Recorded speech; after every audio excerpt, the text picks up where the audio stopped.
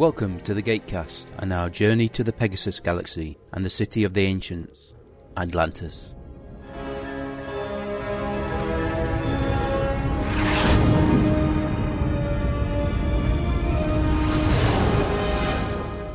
Hello, good evening, and welcome to the Stargate Atlantis Season 2 wrap-up. And thanks to a convolution of timings and some early warnings, we actually have Brad here from the beginning rather than halfway through. Brad? Morning, I'm here. Hello, everyone. Welcome, Brad. What time is it? Currently it is 3:40 a.m. on a Sunday morning. Look at that. Commitment. Didn't show it yesterday, did he? 3:40 a.m. on Tuesday morning. My time, I'll be on a bus for the previous 40 minutes heading towards Helsinki. By the time you actually are listening to this, all been and done. I managed to find fizzy pineapple. Yay. Oh. Very appropriately named drink, Jaffa. Comes in a wide variety of flavours. There's pineapple, Jaffa, and there's a green one. I'm not entirely sure what flavour the green is. I haven't risked tasting it. But the problem is, yes, it's not free. What? Oh, right. Well done, Alan. Well, I was discussing how much things cost, so forgive me if I don't make the jump instantly. You know? Guess I'm not the only one that can do that to people. I should probably tweet at this point, which I may have forgotten to do last night. I did it. I'm just wrapping up Chuck, and I saw one of the latter episodes playing a bad guy called Riker, FBI agent from White Collar. Yeah. I was looking and thinking, I know him, I know who he is, but I'm going to leave it on screen for a while rather than immediately diving for IMDb and seeing if the name comes to me, which it does sometimes. Are we ready to kick off? Yeah, I'd really like to get something to eat and sit down in front of the TV and do nothing. Productive day, but a long day. I've got a carry-on film to watch. Oh God, we should keep this recording going as long as possible then and save you the agony of it. Nonsense. Carry On Cowboy on Blu-ray. Come try ya! Right then, the Season 2 premiere kicked off with the third part of the Siege trilogy. First aired July the 15th, 2005. Written by Martin Gero and directed by Martin Wood. And lots of happy blowy-uppy things. I get the impression, at least I assume this was filmed or the effects came from the Season 1 budget rather than the Season 2 budget. Normally at the end of the season, you know, they cut corners. How early were they greenlit for a Season 2? This episode wouldn't have been shot along with Siege 1 and Siege 2. This would have been a whole new budget for the new season, you'd imagine, once it was greenlit. It could be a bit like computing. You generally get people, the best time to place an order is either January and February when they're like, yay, new budget, spend. Or November when they realise if they don't spend it all before the middle of November, they're going to close the books and they'll get less next year. The joys of government budgeting. If you actually are efficient and you don't spend all your allocated, the assumption is you didn't need it. You get less the following year. And why I'm hiding in Finland. Right then. Well, there was no worry about spending and using up all the ordnance that the saviours of Atlantis brought with them. They went through most of it at the Season 1 finale, but they left a few bits and bobs behind. Of course, we successfully took out 2 hive ships. That left still another one, and they had to pull a few tricks with a nuclear weapon. The appearance of John at the end of Season 1 was? Yeah, it was left on the cliffhanger. And as soon as we get the nice little beaming the nuke in province, it's immediately taken away because they can jam it. Was this the introduction of Hemorrhoid? I think we've seen him as soon as we've seen the Daedalus, he was on board. Not bad. Episode, an interesting season opener. But more of a sort of, didn't really set a whole lot up, apart from the bigger bad thing, because it's like, yes, we've blown up 2 hive ships, and oh crap, here's another 12. Well, we did get a few troubles with Aiden, you know, with the Wraith enzyme after they found him floating in the ocean. Oh, yeah. Steals a jumper and leaves. Yeah, nearly giving the city away while they were cloaked. Thankfully, the hive ship sensors still didn't pick them up. You would have thought that sort of energy spike inside wouldn't have been able to be cloaked. When they set a nuke off above the city with no fallout. It's a very, very good shield. And apparently the wind was blowing out to sea, so it's not let's just hope the, Tellus people are called? The Athosians. Yes, let's hope the Athosians don't rely on fish. Well, as far as we know, the mainland is literally the other side of the planet. It was also an airburst, and quite frankly, apart from a few people that live very close to Trinity Atoll, and there really wasn't any fallout globally, was there? So the NSA would like it to think. I would imagine that every Geiger counter around the world may have clicked a few times if there had been fallout. Fair enough.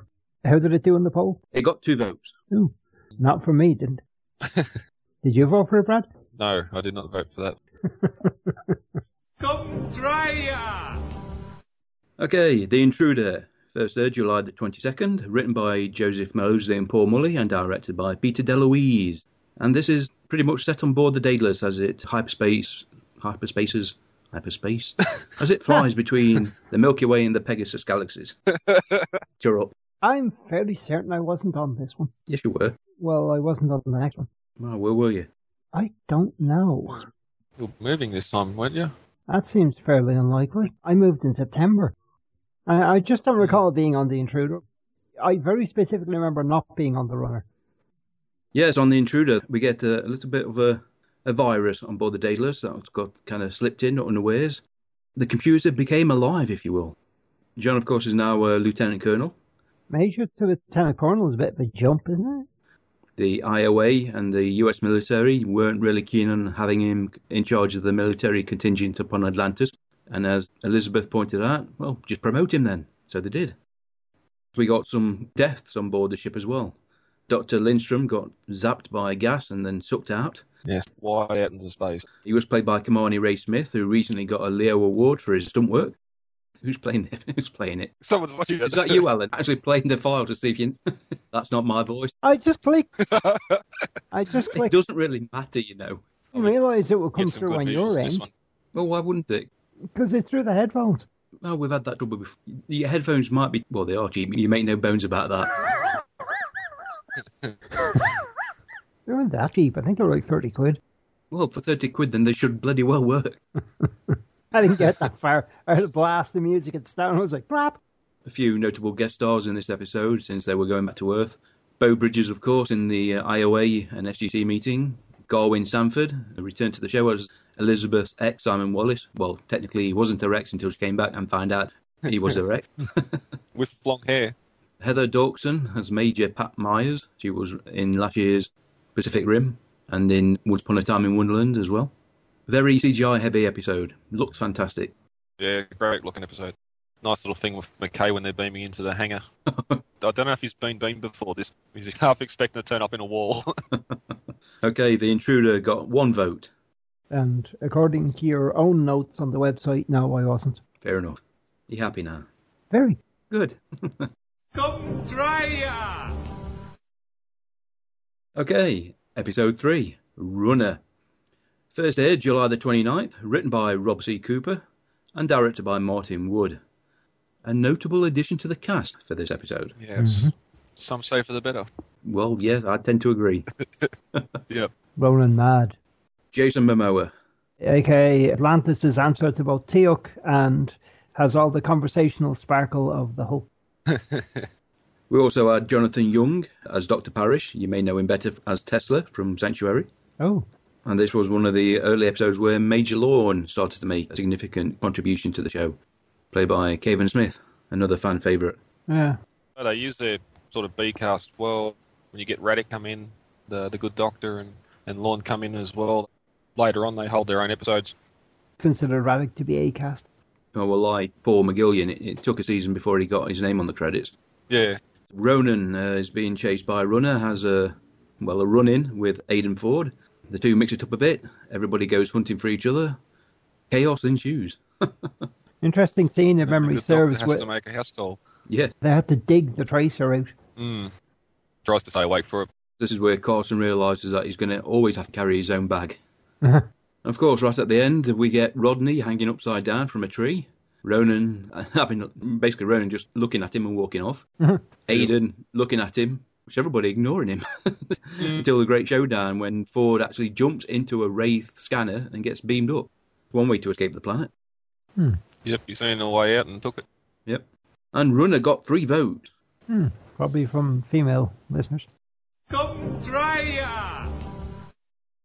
Right, up next, Duet. broadcast August the 5th, written by Martin Guerrero, directed by Peter DeLuise. One of my favourites and one I almost voted for.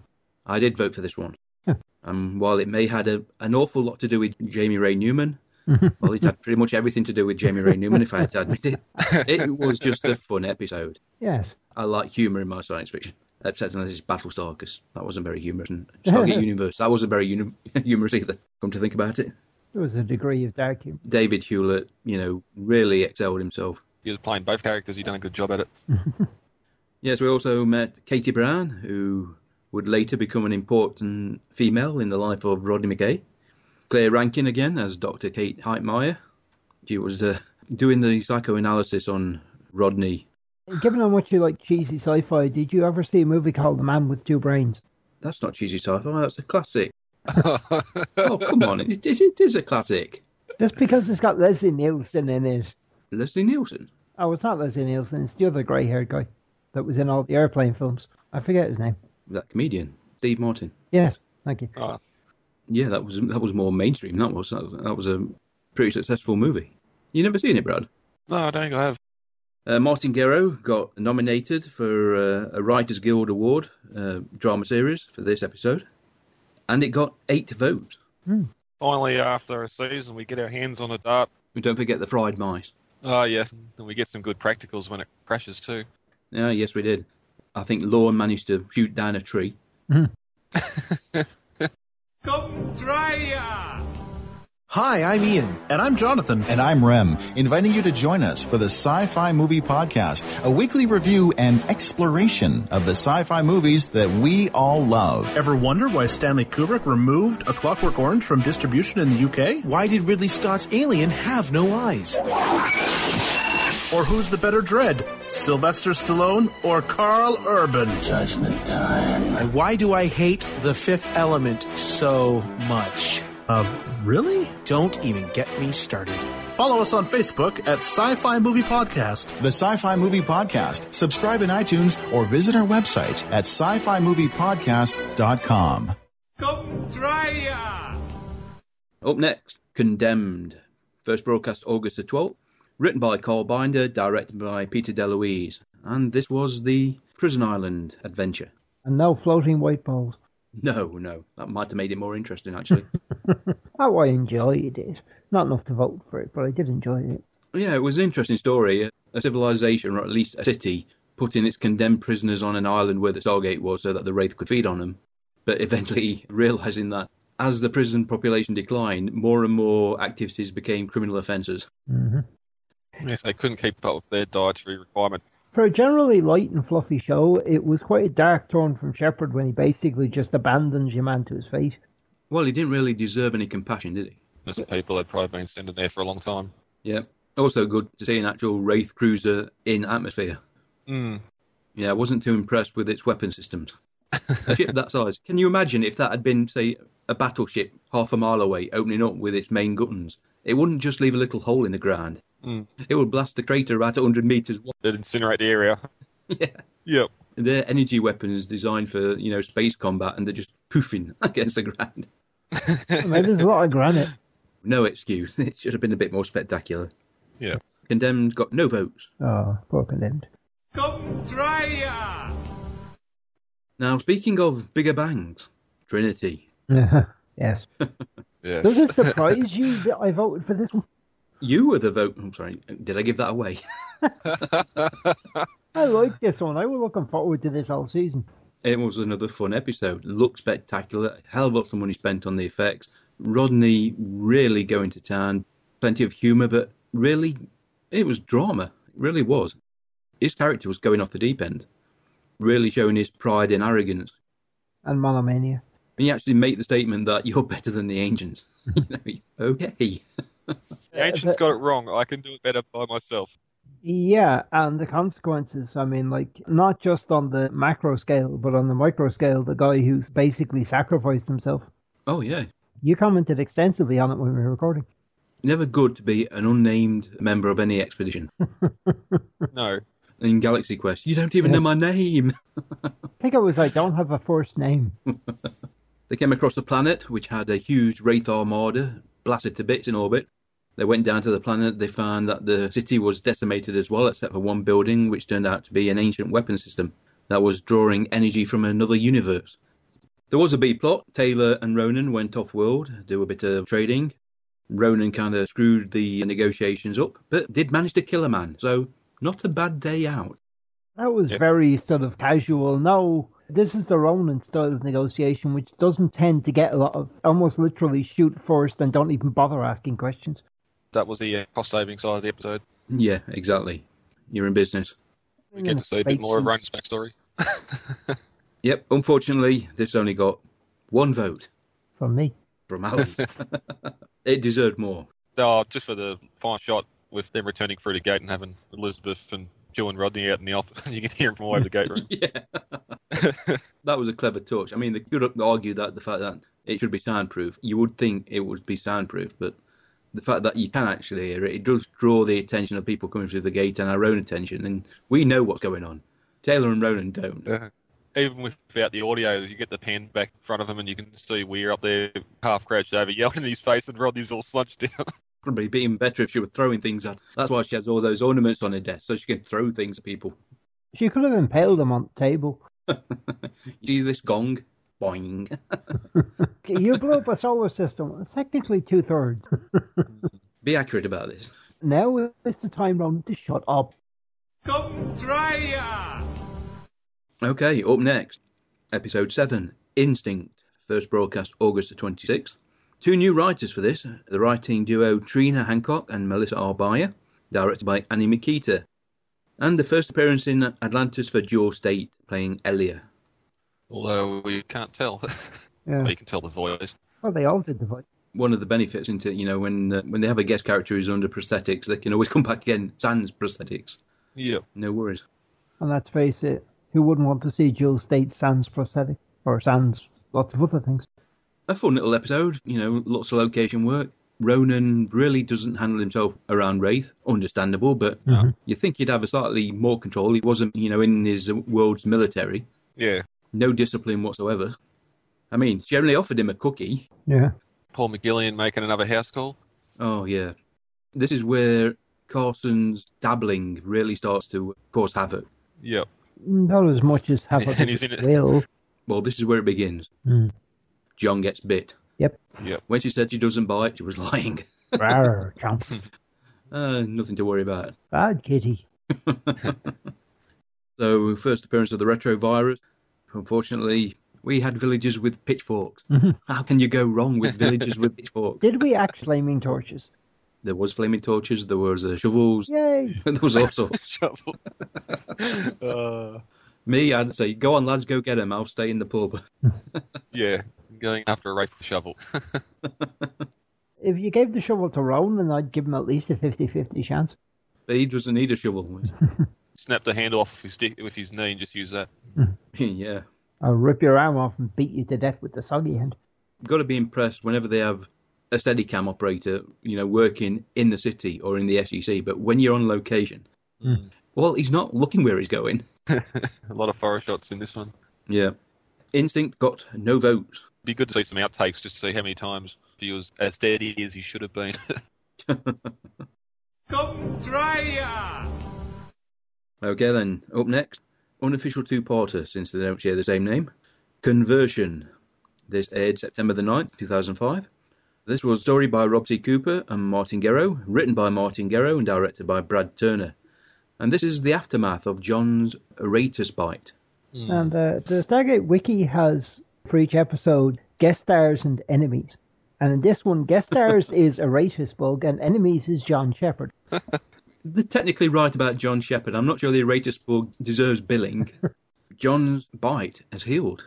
Ooh. Yep, no mark or nothing. Yes. What do we know that can heal? And then slowly over the first 20-odd minutes, John's facial features start to contort. His skin gets rougher. John, you're looking a little green. It's a lighting. Whenever Elizabeth went to his room, I'm sure he just had less spotlight. Yep. To the point where he's hanging from the ceiling. You think that's not right. And climbing up the walls. He did a passable Spider-Man impression, didn't he? Yeah. He didn't need floppy hair to do it. No. No funky blues music or anything. No emo-ness. Oh. God, stop. The fun bit about this episode, though, was going in search of the Aratus DNA. Everybody wearing, night vision goggles into the cavern. Bugs running about. Carson wetting himself. They had a chance to make up for the rubber puppet they had. Yeah, they did a good job. They probably decided that's the last time we actually used a physical prop. Yep. It never really worked well with the symbiote. Yeah. Apart from in Children of the Gods, where, to be honest with you, most people probably weren't really looking at the symbiote. And the rest of them were sitting in shock saying, my God, what are we watching? Props to the makeup crew on this too. They done a good job with the conversion process. Oh, they did, yeah. Gradual, but when it was done, he looked fairly freaky. Conversion got 4 votes. I take it from that noise, Brad didn't vote for this one either. No. Come try ya! Right then, up next, episode 9 of season 2, Aurora. First broadcast September the 23rd. This was a story by Brad Wright and Carl Binder, written by Carl Binder and directed by Martin Wood. This episode starred Pascal Hutton as Trebell and Bruce Dawson as the captain of the Aurora. If I could have voted twice, this one probably would have got the other vote. Same here. I like Rodney episodes. A lot of humour. Yep, and again, this would have nothing to do with Pascal Hutton. Until the end. People may be getting the wrong impression about me. The right impression, but the wrong. A 10,000-year-old ancient warship in the middle of nowhere, picked up by the scanners. The Daedalus goes to investigate. They find the whole crew in cryosuspension, but their brains are active. It's been a good fight. Yeah, it's been in a serious battle. And of course, what do? You do the Matrix. Go in there and we get some good shot. It wasn't a new set, was it? They had this set built. Just had a light episode. Like it was each one. They could have really pushed it and seen if they could have got Hugo Weaving as the captain. Just to throw you off as to who the Wraith. It's always the woman. Yeah. It's the ones you don't see. Even after Rodney found out that she was a Wraith, he still thought, she's hot. Yeah. This could still be interesting. I know what you are, but still, damn. Yeah, we know why he doesn't have a... He should. Well, anyway, the Aurora was returning to Atlantis with critical information that could help defeat the Wraith. That information got lost, and the Aurora self-destructed. They went out with a bang. Yep, nothing much was accomplished, except really nothing much. And they have the half idea that there may be a weakness in Wraith tech, but they can't be sure now. Doesn't really help them much, does it? No. Anyway, Aurora. Still flying under the radar at the moment. They need to get rid of the Wraith. Exactly. That was the secondary consideration, along with the fact that the bodies couldn't be revived anyway. The last act of the crew of the Aurora was to protect Atlantis. Yep. This episode got 6 votes. You're keeping track? Really? Come try ya! Episode 10, The Lost Boys and the Return of Rainbow Sun Franks. Hyped up on enzyme, kidnaps the members of the team, feeds them the enzyme through the food. Poor Rodney can't help but eat whatever's in front of him. Unless it's stuck in the orange. That ain't got lemon in. It's got citrus. Yeah, but he's never said he doesn't like oranges or grapefruit, only lemons. Yes, but whenever he says he's deadly allergic to it, it's always citrus. Thank you, Brad. Although we did get the lemon put in his face later on, so... They probably only had a lemon handy. No space fruit? It wouldn't have been much good on an ancient sailing ship, though, would you, where you need a bit of vitamin C. Yeah. You've only got limes and lemons. I'm allergic to them. Tough. Aidan Ford, total nutcase, has got an idea to attack a hive ship using a down dart. Prove that the enzyme's not as bad as they all think it is. And he's doing a good job. Throughout the first half of this two-parter, it's all positives. Taylor and Ronan are getting stronger and stronger. Even Rodney is putting on a bit of muscle mass. Yeah, they've got themselves a dart. Although, no, there's that second episode. I think this is the first episode that he reveals that part of the plan to him. Yeah, the weird thing where they're stealing explosives from the Janai. Oh, yeah. Never a good idea. Well, no, not when his fiendish cunning plan is charge. Yeah. Only one of your men got killed. Yeah, well, we're stronger than them. You may be able to take a bullet, but it's not going to keep you alive. Yeah, I mean, terrible to say, but you've got Taylor. Dig out a nice little costume, have a wonder buy, draw their attention. She could probably take them all out. No bother at all. Yep. Unless one of the guards turned out that he's not into women, and then he shoots everybody. Well, that's bring Taylor and Ronan. Ah, that could be it, yes. Yeah, but just your bases, not cover as little on Ronan as you have to. The Wraith Queen, Andy Frizzle, is also in this episode. in one of many disguises. She plays all the Wraith Queens throughout the series. For the one time when Taylor disguises herself as a Wraith Queen. Technically not a Wraith Queen. Yeah, a reasonable first part of a two-parter, but I think at this point, while it's pretty decent for Ford and Rainbow, but it does show that they really drew a blank with what they could do with his character. Mm-hmm. Yeah, true. This episode got a single vote. Come try ya! On to the second part, The Hive. Broadcast November 21st, so 2 months later. Whoa. Oh. Made you wait for it. Yep. Yep. Written by Carl Binder, directed by Martin Wood. And the plan is put into motion. We get inside the Hive. Kind of phrase, it went a little caca. Well, it started off badly when half the invading force got dropped off a ledge and fell to their death. We don't know they fell to their death. Well, I'm surmising that they fell to their death. It looked a long way down. At the very least, fell at the bottom of the ship. They're floating in space. I suppose Alan could be right. The multiple gravity fields, as they got below halfway, the gravity went the other way, so they started to slow down. They were still floating in the middle of the hive. Can't go anywhere. And all the Wraith were around him going, well, you don't see that very often, do you? We're just going to leave you there until we get rid of you. Yeah. We have free-range food. Yeah. Yes, this episode got a bit more complicated when a second hive ship pulled up. Yep. And this is when John was actually captured and being interrogated by the Hive Queen. In the laser room. Yeah, yeah. Very high-tech that was. He really gave a very good, spiel, bullshit if you want to call it. I mean, he even embraced the idea of Wraith worshippers without missing a beat. Yeah, that wasn't a bit creepy at all. Well, it's not. I mean, let's face it, if you're a servant to vampires, your goal probably is to be turned into a vampire yourself, and you still retain some of your individuality. If you, what's the plus point of being a Wraith worshipper? Well, they might have some bugs handy. Yeah, like we discussed on the episode, like you'd have close by if they need to feed, but maybe if they showed them that they could heal the worshippers, sort of in gratitude for service. Yeah, but we don't know if they can do that yet. Ah, no. Yeah, that's quite right. The Wraith worshipper that John shares a prison cell with, young woman, had to be, didn't it? Neera, played by Jen Bird. And this was the amazing redress prison cell sets, where basically you could put the Benny Hill music on as the characters ran around the ship, always going through the same room every other turn. Yes, and we learned that humanity's greatest enemy are clowns coming out of Volkswagens. Which I'd love to come up in a later episode of the Wraith saying, we know who your enemy is or something. This episode got nominated for a Gemini Award, Best Sound in a Dramatic Series, and it got 1 vote. Again, not proud, obviously. Come try ya! Right, up next, Epiphany. This was broadcast November the 28th. This was a story by Joe Flanagan and Brad Wright. It was written by Brad Wright and directed by Stargate first-timer Neil Fernley. This was the time portal and the ancient village. Yes, we have a sanctuary, different world. The whole in your mind. So we get the mouth on the stick. Get them up on the stick. Mouth on the stick. Brilliant invention that was. Credit to Rodney for eventually figuring it out. Not until such time that John was right royally pissed off with him. Yep. It's been days. Well, all that time, and the big puzzle was, there's obviously a way out of those caves, and he hasn't gone exploring, he's just been sitting there. Oh, he'd gone for a walk. He said that there wasn't any food or water in the immediate area. Mm-hmm. He obviously hadn't gone far enough.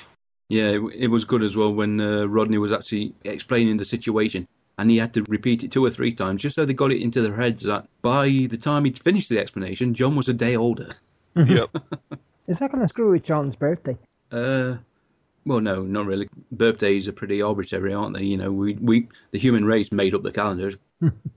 I like this episode. I would have liked to vote for this episode. It was a lot of fun. We had Chad Morgan as Tier, showing once again that John, if there's a woman involved, he can make friends very, very easily. Yep. Especially bearded John. Yes. Actually looked pretty good, didn't he? You won't hear any argument from me? Good sign that time's progressing. Yeah. Let the beard go. You're on a good thing when the woman you're with says, I've seen what happens, I know what happens, and I'm staying. Right. Fair enough. Yes, this was the episode that they kind of filmed backwards so John could actually grow his beard during the brief hiatus and then slowly cut it down as they went filming. Oh. And it worked very well. It would have looked ridiculous if they'd put a fake beard on him. Really. We've all seen shows when they've done that. Mm-hmm. Agents of S.H.I.E.L.D. with, what's his name? Adrian Pasdar, and he's got the fakest moustache on. Oh, that, yeah. All right, Epiphany got a single vote. Yes. Come try ya! Hello, I'm Mark. And I'm Kirsty. We bring you Two to Beam Up, a Star Trek Original Series episode review podcast. Never watched the original series, and my husband here tells me that it's worth watching. So listen every other week and find out what I think. So, you looking forward to this? To doing the podcast, yes. Watching the episodes, well, we'll see, won't we? You love it? So keep an eye out on our forum at forum.trekmatefamily.com and on our Twitter account at trekmate1701. See you later.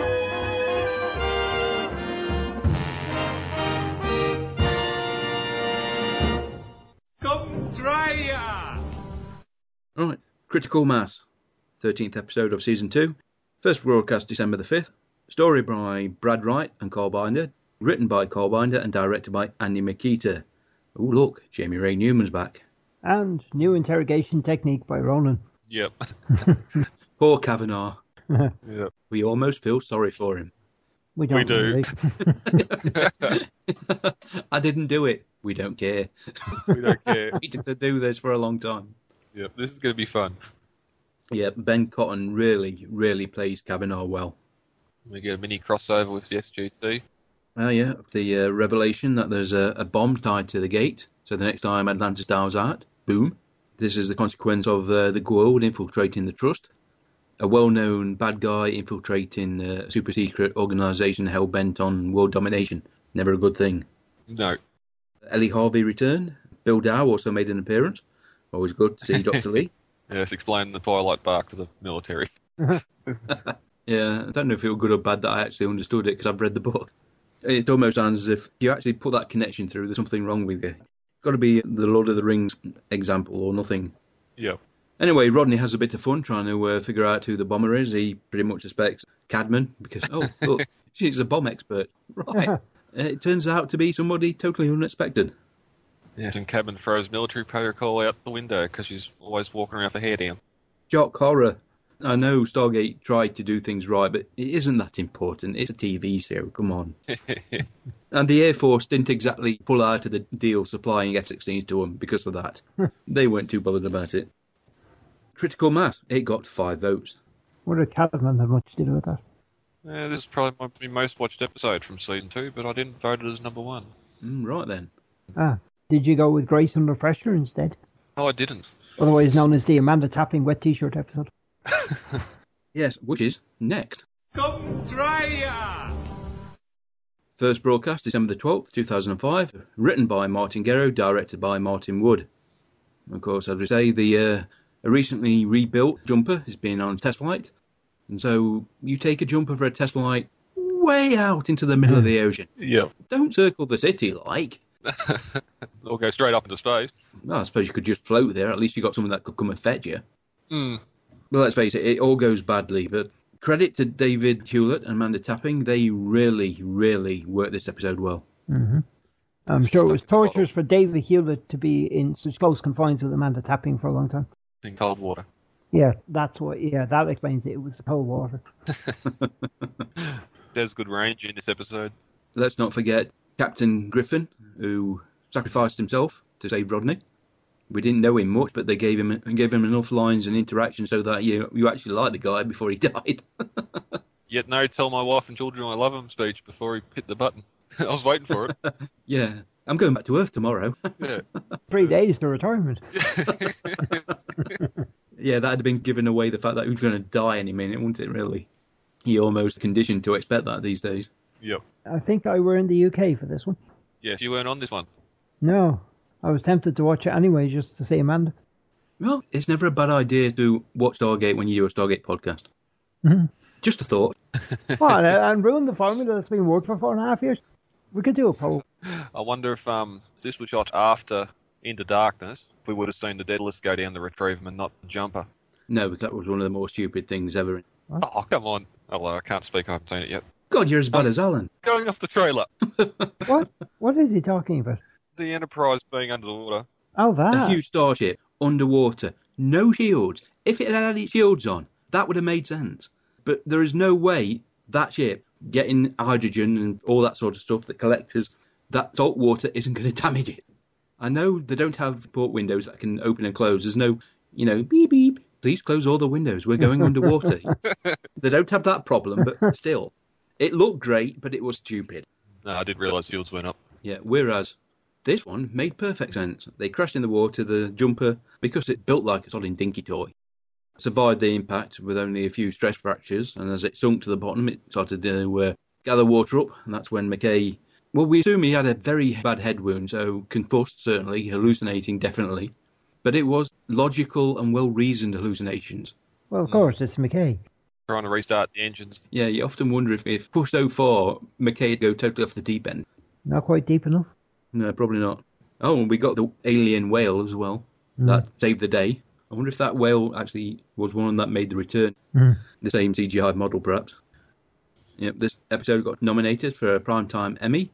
Outstanding music composition for a series. That was for Joel Goldsmith. And it got 5 votes. Come try ya! So we're moving on to episode 15 of season 2. The Tower. Broadcast December the 19th. Written by Joseph Malozzi and Paul Mully and directed by Andy Makita. Take it away, Brad. There's a whole city sitting there. And we do nothing with it. We steal their drones. We take we give them all the ancient gene, then steal most of their drones so they can't use the weapons anyway. And remove their government. Put it this way, it's so overgrown, it would take forever with a strimmer to clear it all off. Well, it's partially buried too, so you've only really got whatever catacombs haven't collapsed. Technically, if you plug the ZPM in, you can activate the shield. Yeah, it's been there 10,000 years minimum. It's half buried. There's probably a lot of the rock structures are actually fused to the hull of the city. Vines getting in. When they actually activated the star drive, it was shaking so much. The only thing they could do was pretty much cherry pick a lot of the systems that were still intact. Yeah. And steal several thousand drones. Shield emitters would be on the outside of the piers. Yeah. I have to say, excellent performance by Peter Woodward. Always an excellent performance. First off, you think, hey, this is a nice guy. Man of the people, strong, none of this dandy-ish stuff that were coming from the rest of the royal families. And then it turned. It went dark. Knowledge of poisons. It was still nice. I told you should have left. Yep. I gave it a chance to go, but you stayed. Oh, by the way, have you met my future wife? Oh, yes. You screwed her last night. I don't mind. You still should have left. Jay Brazower as well, returning to Stargate. Come try her. Tin Man. Oh. Yep. Jalen Simmons, who got... Well, she didn't get naked because it was strategic nakedness. She was naked where the camera was looking. Put it that way. Quite. Let's not forget Baldrick. Yep, and we're left wondering if there's another little John running around out there. The encounters thus far this season, probably 5 or 6. Yeah, I think we're up 4 by now. Got a very graphic demonstration that Ronan doesn't take kindly to women being manhandled. No. Yep. Very definitive statement he was making. They were Nazis, they deserved it. Yes, they did rather dress him like that, didn't they? Again, though, another fun episode. Some nice twists and turns, 2 decent storylines going alongside each other. The only downside, as we said at the time, and what the feedback pretty much demonstrated that, why did they never reference the city again? Even DS9 referenced the other Kardashian space station. Yep, even some from Elizabeth joined Rodney again, saying that when he activated the star drive, pretty much the rest of the city collapsed or something like that. It wouldn't have been hard just to reference that they'd gone back and it had been since destroyed or something. Yeah, the villagers burnt it down. And they finally revolted. Death to the royals. Yeah, now we know where she keeps getting the office windows from when Shepard breaks them. Hi guys, here's some food, we're just taking your window. The Tower, it got 3 votes. Come try ya! Right then, The Long Goodbye, episode 16, first broadcast January the 2nd, 2006. Written by Damien Kindler, directed by Andy Makita. And this was the episode where John and Elizabeth went all smoochy. Yep. This was the nod to the shippers in the audience that like this pairing. They're never going to get together, but if they're possessed by aliens, great idea. They rescue the pod that isn't in a decaying orbit first. Well, the whole finding those pods in orbit at that time, still so close together. Okay, we'll let that pass. Yeah, there's no reference that there may have been a couple others that have already... It's only those 2. Bit of a shame, really. Find out nothing about them, apart from the fact that they're war-hungry and try and kill each other until their last breath. when you're watching the episode, you enjoyed it for what it was, but it wasn't one of the highlights of the second season. No. We knew she wasn't going to kill John. That whole tension was dead end.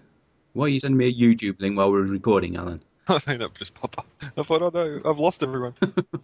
It's a song by Paul Brady called The Long Goodbye. Okay. The Long Goodbye. It got no votes. Oh. Come try ya! Right then, The Return of the Janai in Coup d'etat. First aired January the 10th, 2006. Written by Martin Gero, directed by Martin Wood. Notable guest stars. Cole Meany returned as Cowan. Ryan Robbins returned as Layden. Sonia Bennett was playing Dahlia. Cowan won't return again. No, I was going to say, Cowan goes out with a bang. Aiden, what have you done? Rather an impressive tombstone, really. Yes, the kid is in 100 years, a field trip.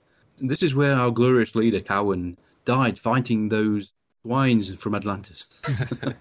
Thank you for your years of service. Well, he was a bit of a madman. I mean, let's face it, the homeworld had been raided by the Wraith. Some people had survived, but they still decided to go on the offensive and attack other worlds using the nukes, and they wanted the jumpers for that. You think, well, button down for a couple of generations, ride the storm out. Yeah. Cowan was so power hungry. Keep perfecting your technology and rehabilitate. Yeah. Breed a few more soldiers. Not if they're working anywhere near the nukes. Well, it was only so many people working in that part of the system, wasn't there? Breeding could be a tad difficult. Yeah, that underground complex was a lot bigger than just the laboratories that we saw. Yep. And there's no reason to assume that was detected, because they still had nukes. Fair enough. Couldn't really tell which way he was going to when Rodney went to see him, tell him about Layden's plan. He just smiled at him the whole time and, oh, thanks for the information. Goodbye.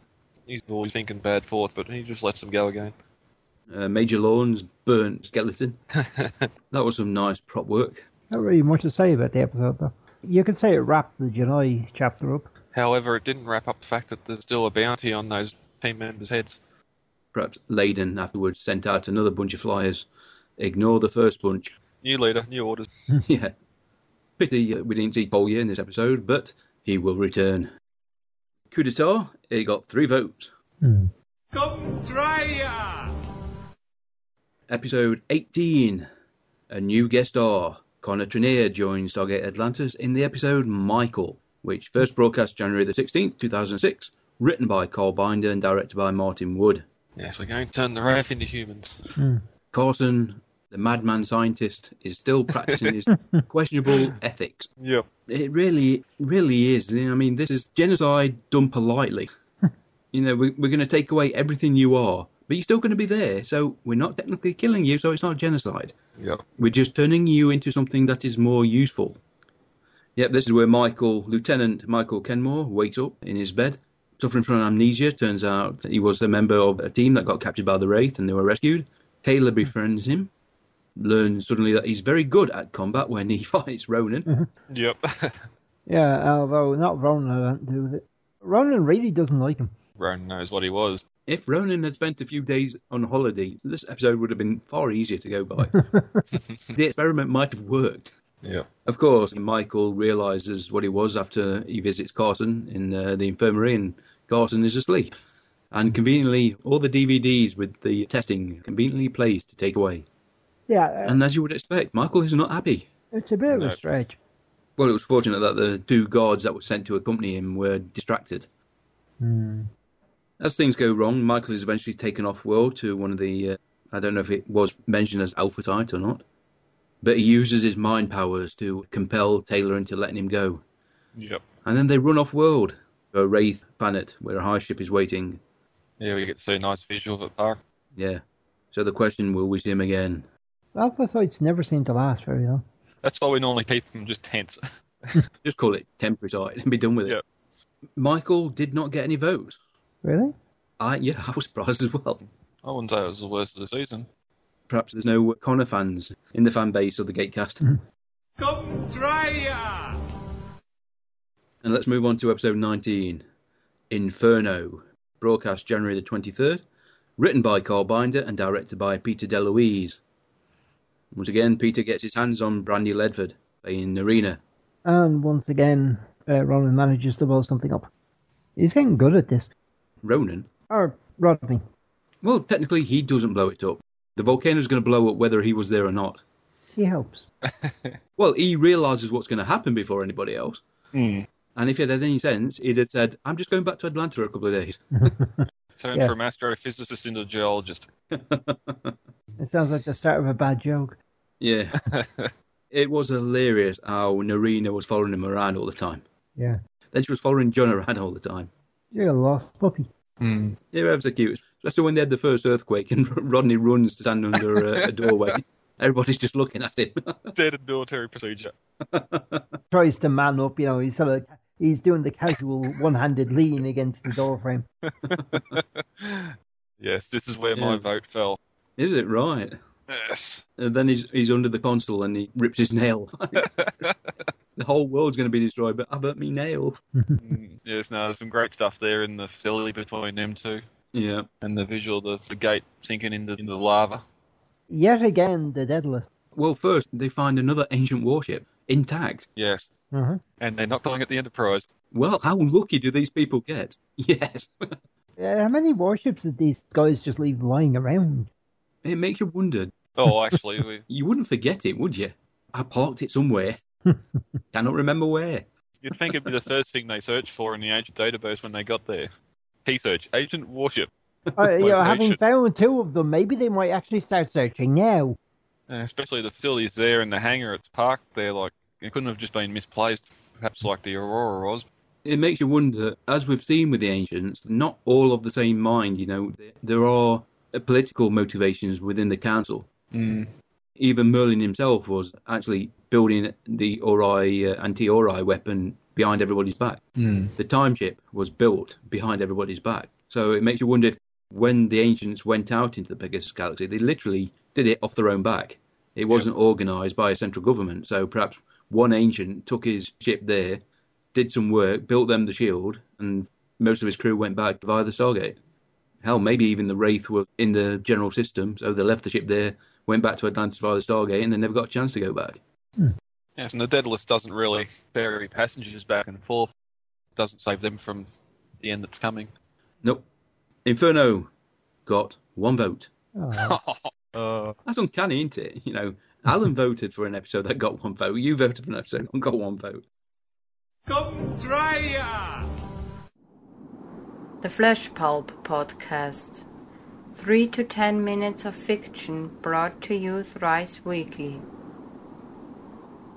200 miles below the surface of the Earth, at the terminus of a series of long-sealed caverns and interconnected shrines, under the shadow of the eternally bleeding eye, there is a crippled wreck of a man writing tales, stories of a dimension engulfed in madness. He is writing them of you. Think them all at fleshpulp.com or search for it on iTunes.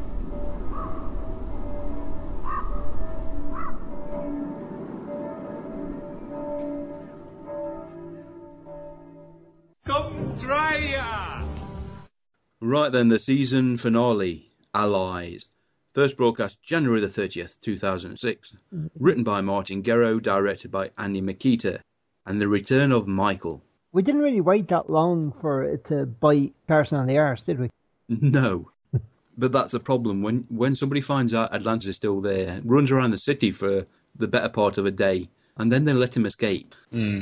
Right into the hands of the Wraith. That's never going to be good. So when they come a-calling... Yep, and that's the one bargaining tool he's got, so don't kill him. He says, I've been there, I know what's going on. Yeah. So when the radio signal comes across, hello... We know you're there. It's me. I know you're there. Come back to bite us in the butt. This time around, Michael was played by Brent State. You may remember him as Rev Brem. Brem, or is it Brem Rev? Rev Brem. Rev Brem from Andromeda. Sure, when I edit this together, it'll be perfect. Don't worry about it. Of course. The purpose of Michael's editing is largely to embarrass me. Yes, they were pleased with the performance Brent gave. Obviously, most of his mannerisms on watching what Connor did. They did eventually replace the voiceover. They thought it was a bit too different. Mm-hmm. Unfortunate for the actor, but he knew what he was getting into when he got the role. Yep. Andy Frizzle, again, as a different Hive Queen. Very orange toned for this one. Lots of tattoos. Very imposing woman. Totally untrustworthy. She's there. She has a plan. Yeah. Would you like these schematics? Just let us have access to your computer. No worries. Yes, firewalled. Would you like these? Yes. Don't worry, they're behind a firewall this time. Was this the episode where you mentioned cling film? In what reference? In that you were watching, I think, Elementary or something. They said, this guy has cling film, but he doesn't cook. I remember that. And the tattoo. I discovered another use. Oh my. Okay. Nothing like that. If you put it over a touchscreen, tablet or phone, it will protect it from anything short of very heavy rain. Because normally when beads of moisture touch the surface of the tablet, it reads it as a fingertip touch, which means it tends to go a bit mental. Ah, right. So it means I can still ingress in the rain. Oh, that game. It's fun. I tell you, on your gravestone, here was a portal. I submitted my first portal yesterday. Did you? Thought it were a description of the waterfall. Turns out it was just a fishery sign. But it's all in Finnish, and I'm hoping Google will just accept it and not bother to translate it. Okay, back to Allies. As you would expect, of course, the Wraith double-cross everybody, even though they've allowed McKay access to their system to test the beaming technology to allow him to nuke Wraith ships. Yes. The Daedalus turns up to aid the friendly Wraith ship to find that they both turn on him. Yep. Thanks to the information they've nicked from the Atlantis database. Yep. Let's not forget the fact that they saw the virus turn the Wraith into a human, which the Queen promptly ate. Yes. Tastes a bit bland, needs salt. Yep. Good little 1-2 between Carson and Raddick when they're talking to the Wraith, explaining aerosol, everything else. Piece of trivia which is at the bottom of the wiki page. This is the only season of Atlantis in which Christopher Heindel doesn't appear. This is the only season of television that Christopher Heindel. The whole world of Wraith changes when Christopher joins the cast. Indeed. We'll get to that eventually. So that was Allies, a single vote. A good cliffhanger as well with Ronan and McKay in the hive ship, covered in goo. Finally found their way there. Neither season really ends well for our guys. Well, it's far more interesting than kind of a happy, upbeat ending, isn't it? Can you have a happy cliffhanger? That's the point. I suppose technically, maybe a guy goes to the woman he loves, gets down on his knees just to open the box, to be continued. Oh, yep. Of course, then you go through the summer months thinking, what if that was a bomb and he doesn't know it? What if he opens it up and she says, I've been meaning to tell you, I'm already married. Or she turns around and she's a Wraith and she feeds on him. Yeah, anything's possible. Darling, you've changed. For the better. Okay then, the voting for the season. We only got 46 votes for Season 2 of Atlantis. Again, like the SG-1 voting, it was only open for a shorter time. So we only voted once this time. Probably another reason, Bradley. Yep. Okay, first place, Duet, 17 votes. Second place, Aurora, 6 votes. And we got a tie for third place between Critical Mass and Grace Under Pressure, both of which got 5 votes. Yep. Happy with that. Good episodes. 2 I'd put at the bottom would be...